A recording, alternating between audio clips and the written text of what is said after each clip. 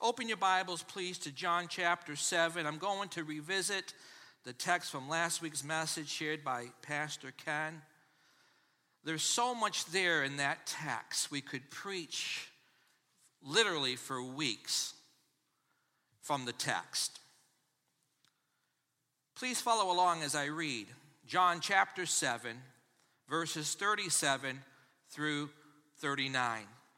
On the last day, that great day of the feast, Jesus stood and cried out, saying, "If anyone thirsts, let him come to me and drink. He who believes in me, as the scripture has said, out of his heart will flow rivers of living water." But this he spoke concerning the Spirit, whom those believing in him, in Jesus, would receive. For the Holy Spirit was not given yet, because Jesus was not yet glorified. Gracious Father in heaven, I pray through the power of your Spirit, you would speak to us here today. In Jesus' name, amen. This is a moment of high drama. It is the last day, the greatest day, the 8th day of the final feast of the year, the Feast of Tabernacles. It usually took place in early October at the time of the final harvest. It was a great, great celebration. For 7 days, the Jews lived in lean-to tents or shanties made of palm branches, leaves, and trim limbs. The Jews would refer to them as booths, which was another name for the Feast of Tabernacles. It is also referred to as the Feast of Booths, lean-to tents. This was their way of remembering the 40 years that their ancestors spent wandering in the wilderness. The wilderness was a hard time for God's people. A long time. And a whole generation died while waiting to enter the promised land. And so why celebrate that difficult period in Israel's history?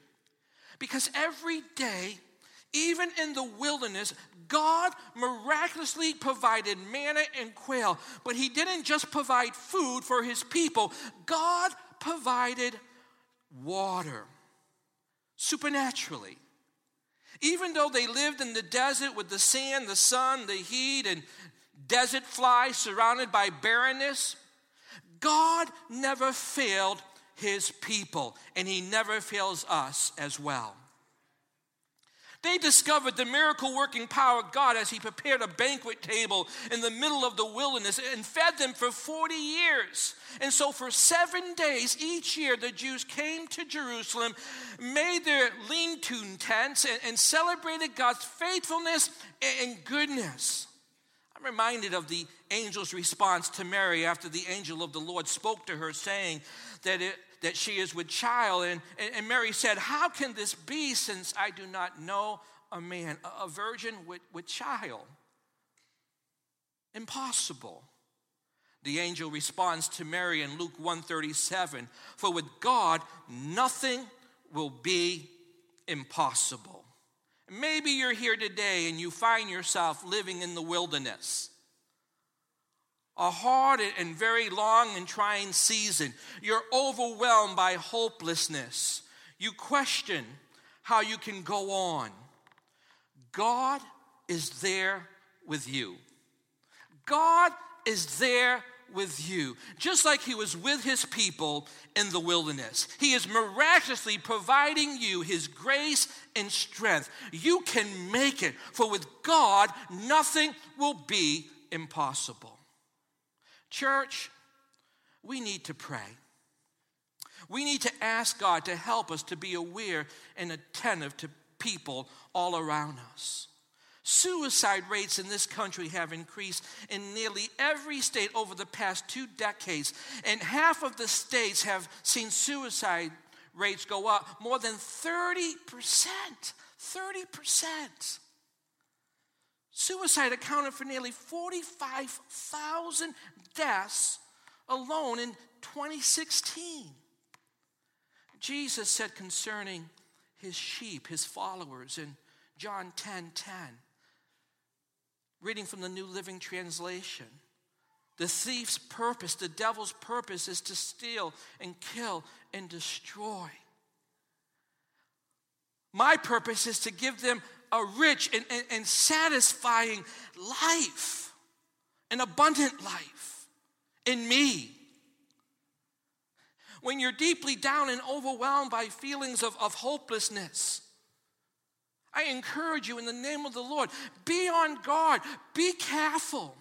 The devil, who is a liar and a deceiver, will tell you that your life doesn't matter. He will take advantage of you in your state of mind. Just like he did with a whole generation of Israelites who rebelled against God in the wilderness. He will fill your head with nothing but lies. Words like worthless, hopeless, no one cares, no one will miss you, your life has no value, no purpose, you're not good at anything, this pain will never heal. Your life doesn't matter, but Jesus counters all the lies and shouts on the cross, your life matters. Your life matters. Someone needs to hear these words today. Sensed it deep in my spirit as I was praying and studying and preparing for today's message. Someone here today needs to hear these words. Your life matters. Jesus shouted those words about you on the cross. Your life matters. And so the Feast of Tabernacles was a time set aside each year for remembering and celebrating God's provision, not just food to eat, but water to drink. When the Israelites couldn't find water anywhere to drink, while on their journey through the wilderness under the hot desert sun, walking on dry, hot desert sand, they began to accuse Moses of bringing them into the desert so they would die of thirst.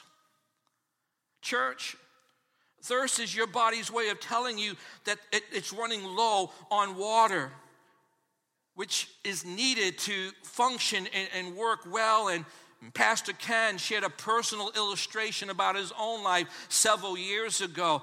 He said, I shook him, but I remember smacking him across the face. Kenny, are you with me? Smack! It's like the gas gauge in your car when the light goes on. It's telling you that it's running low on gas, which it needs to run. How many ignore that light? It's called the dummy light. A deep thirst, water nowhere in sight, the people murmuring and complaining. Moses calls out to the Lord. Exodus 17, chapter 17, verses 1 through 6 records the story.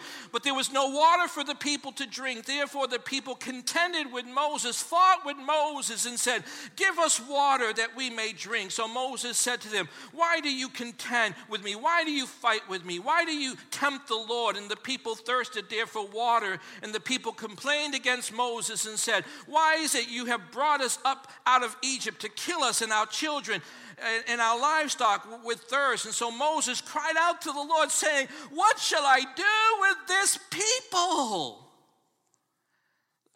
They are almost ready to stone me, he says to the Lord. And the Lord said to Moses, go before the people and take with you some of the elders of Israel. Also take in your hand your rod with which you struck the river, and go. Behold, I will stand before you there on the rock, and you shall strike the rock, and water will come out of it, that the people may drink. And Moses did so in the sight of the elders of Israel. The Lord told Moses to take the same rod that he used to part the Red Sea and hit the rock, Horeb. And when he did, water gushed out, clean, fresh, pure, satisfying water, more than enough for all the people. To put this amazing miracle into perspective, there were at least 100,000 Jews who drank the water gushing from this rock. It was a mighty, mighty miracle, for with God, nothing will be impossible. Quenching the thirst of 100,000 people from a rock? For with God, nothing will be impossible.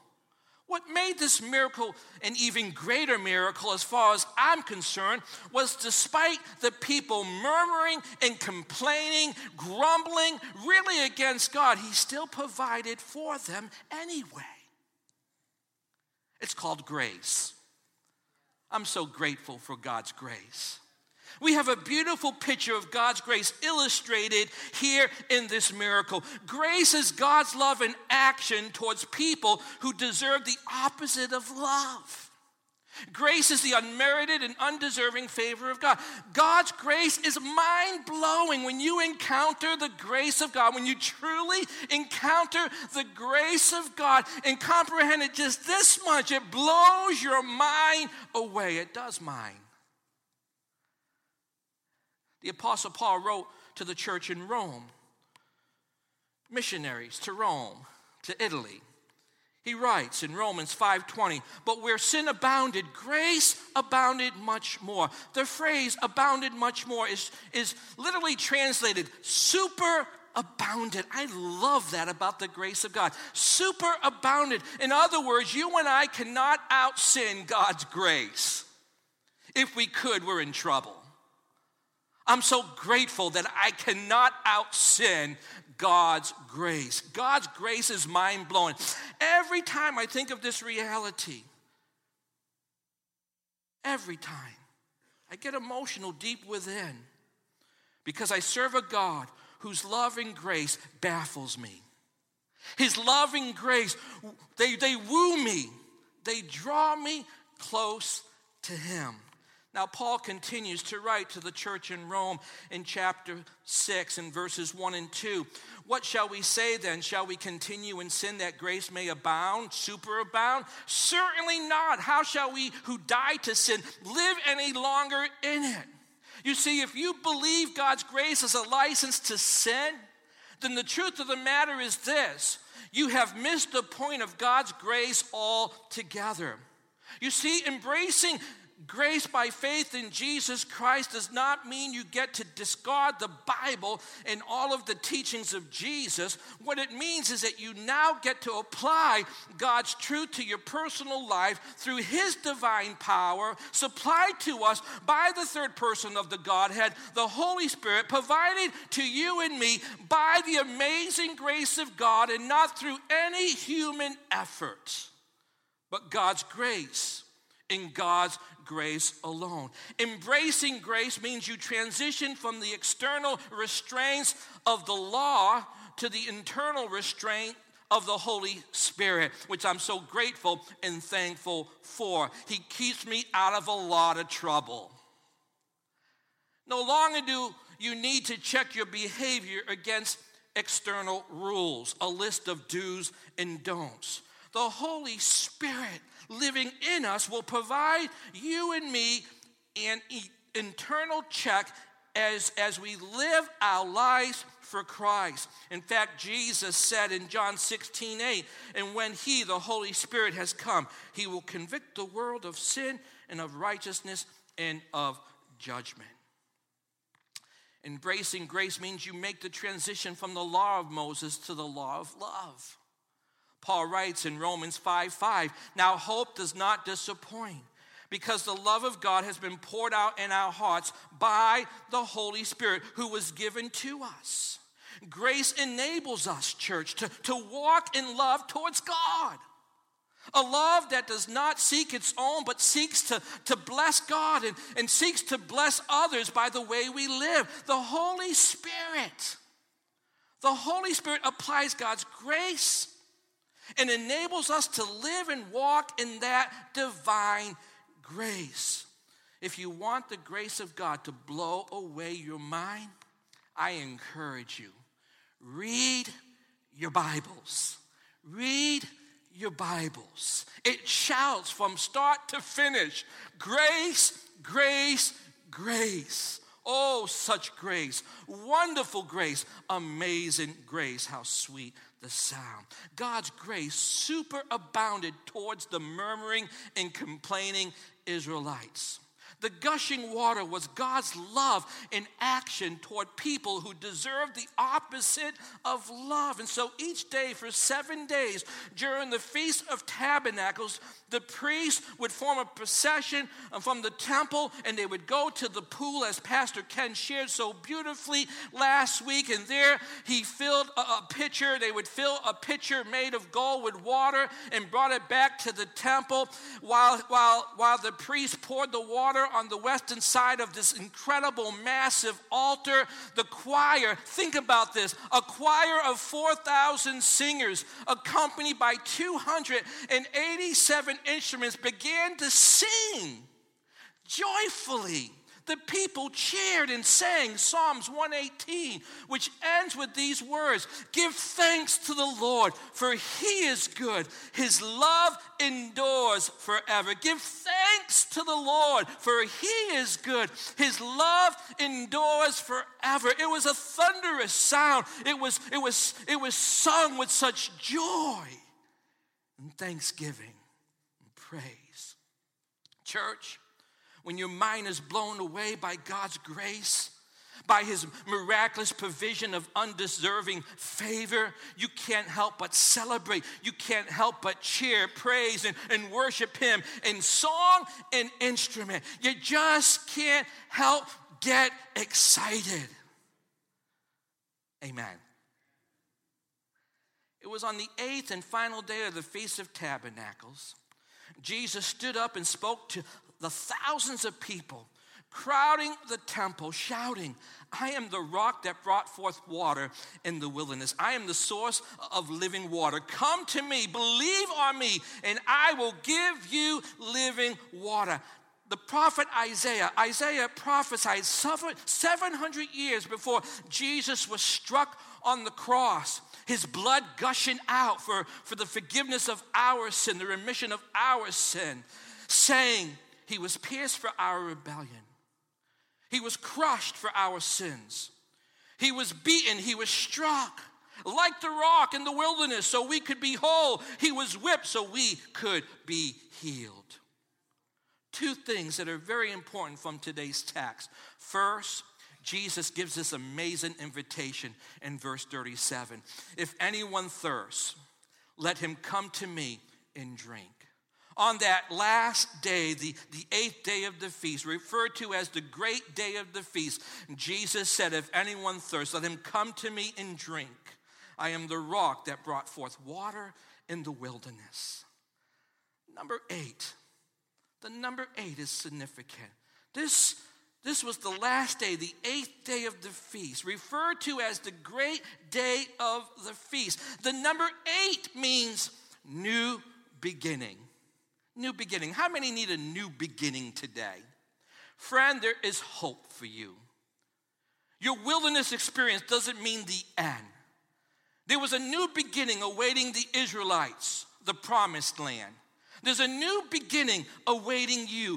God is the God of new beginnings. He promises the Israelites in Joel chapter 2, verse 23, "So I will restore to you the years that the swarming locust has eaten." He is a redeeming, restoring God, a God of new beginnings. Because of the fall, we have something in common. We thirst. Thirst is a lack of something, an emptiness in your life. There is the thirst of the intellect. We want to know the truth. There is the thirst of the conscience. We are guilty and need forgiveness.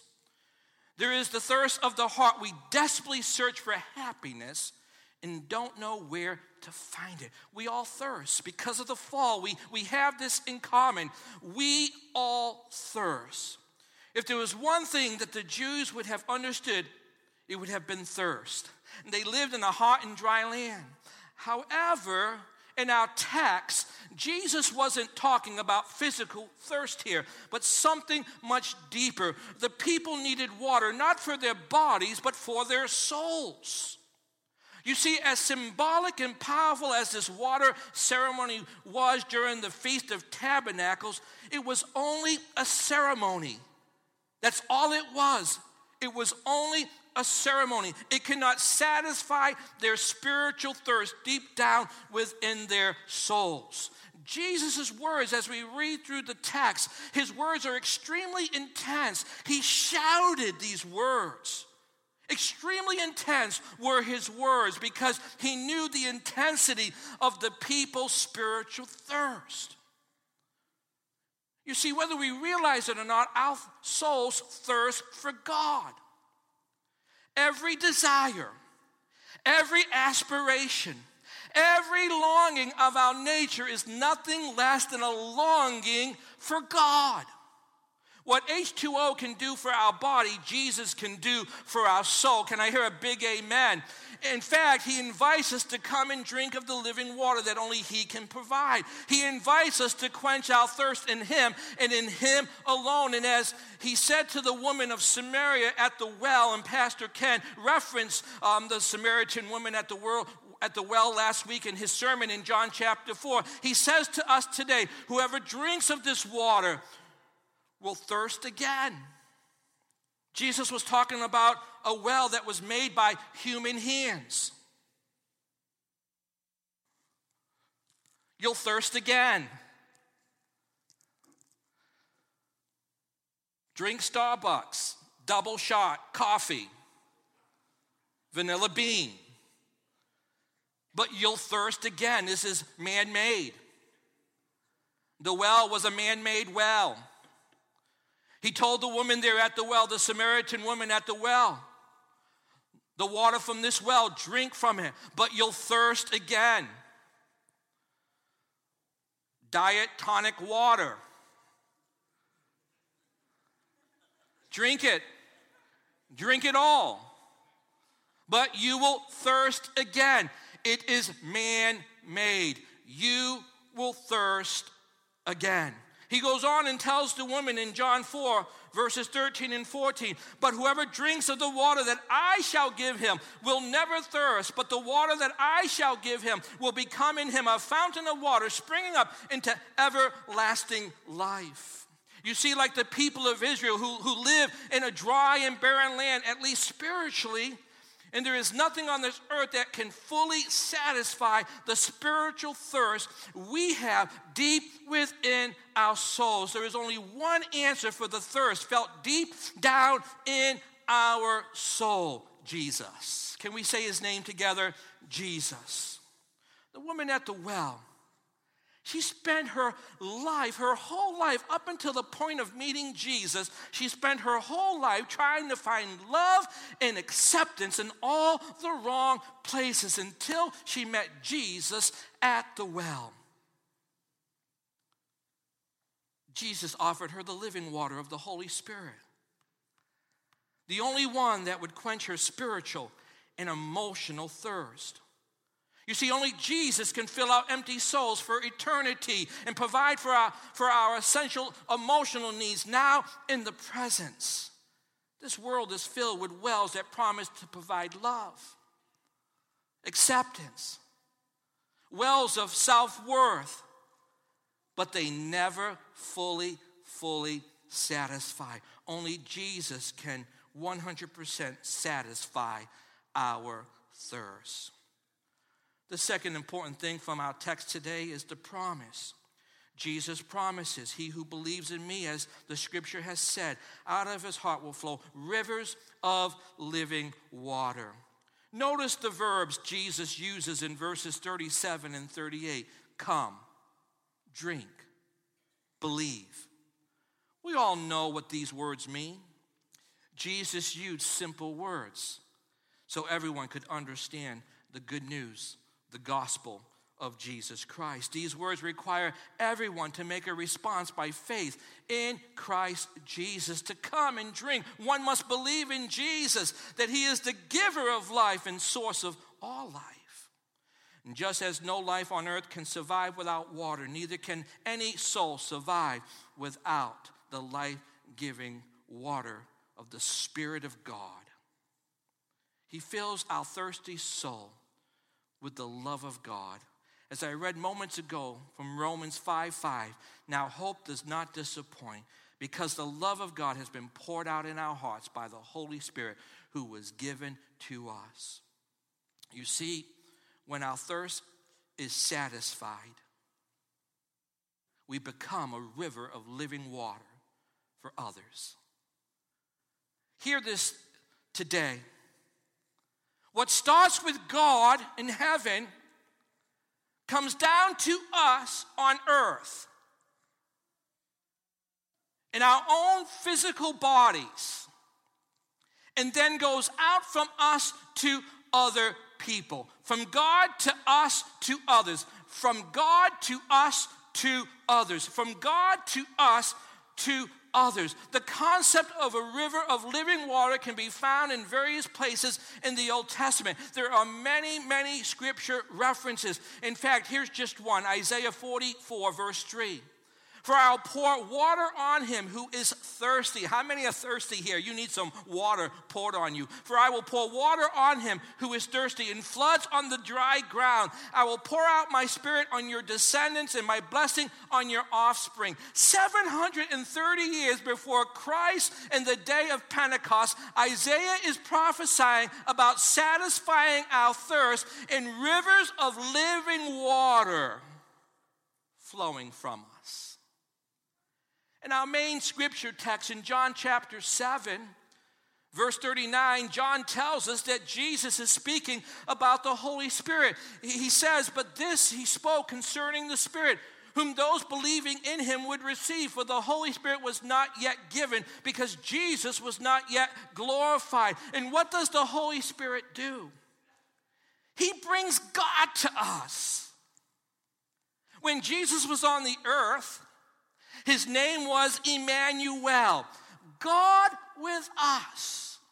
And that's how God was with us when Jesus physically walked on the earth. Now that he has gone back to heaven and he's seated at the right hand of God the Father, the Holy Spirit comes and brings God to us. Isn't that glorious, church? The Comforter has come. I'm going to preach about this next Sunday, summer celebration. Invite as many people as you can. The moment we believe in Jesus, the Holy Spirit opens the springs of life, and a river of living water begins to flow from within us. Church, please hear this morning. God never gives his blessings simply to be hoarded. How many hoarders do we have here? Hoarding the things, the blessings of God. He gives his blessings to us so that we can share them with others. He has graced us with the blessing of the Holy Spirit. The Holy Spirit brings us to God so we can bring God to others. Isn't that wonderful?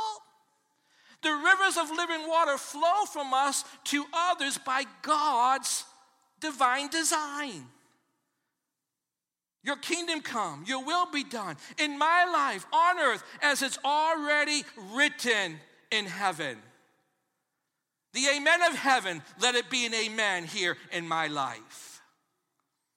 The promise Jesus makes to everyone who believes and comes to him was not only a blessing received to be hoarded, but he also promises that we will also become a source of blessing to others. Isn't that cool? We get to be a source, heaven's source of blessing on this earth to others. What an honor. What an amazing privilege. Flowing from God's people are acts of kindness and generosity and sacrificial love and service to others. The Holy Spirit is from God to us so we can become a source of blessing to others. We live to bless.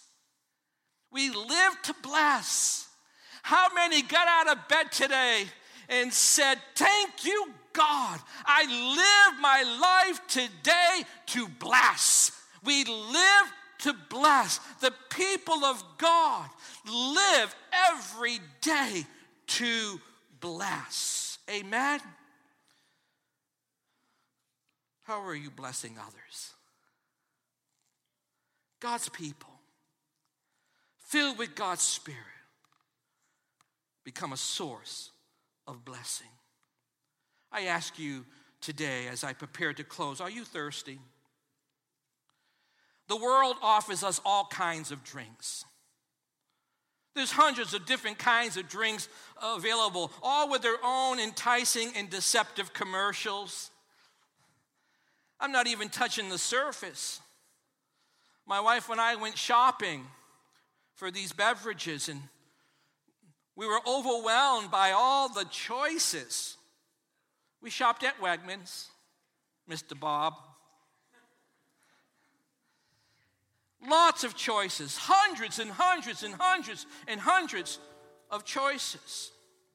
A few years ago, Gatorade. I think I have a Gatorade right here. Gatorade promoted itself with this slogan. Are you ready?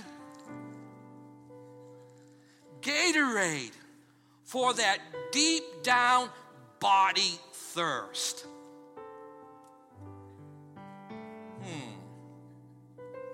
I thought the Holy Spirit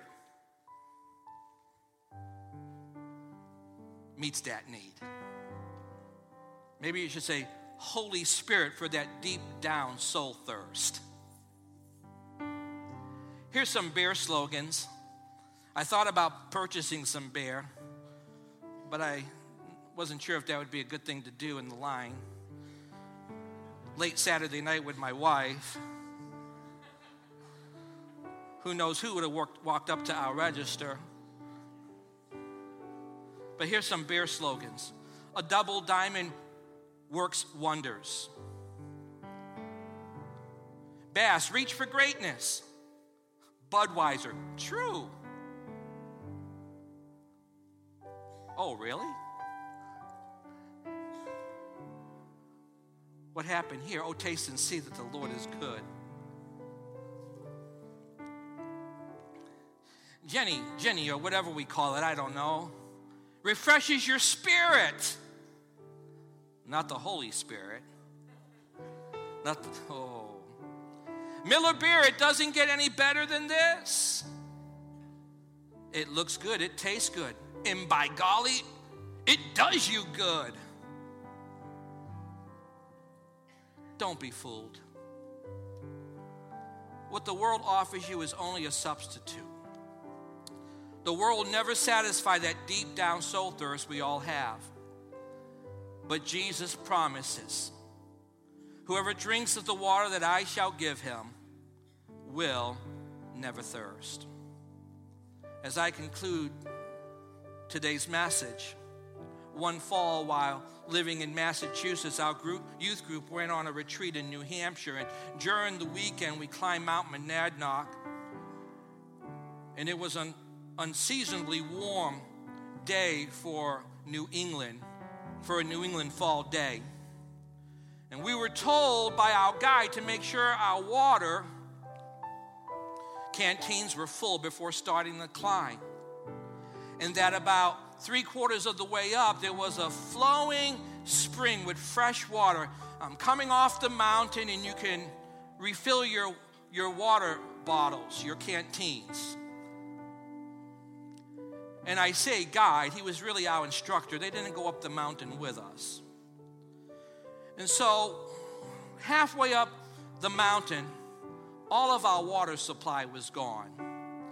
And it, again, was unseasonably very, very warm for a fall New England day.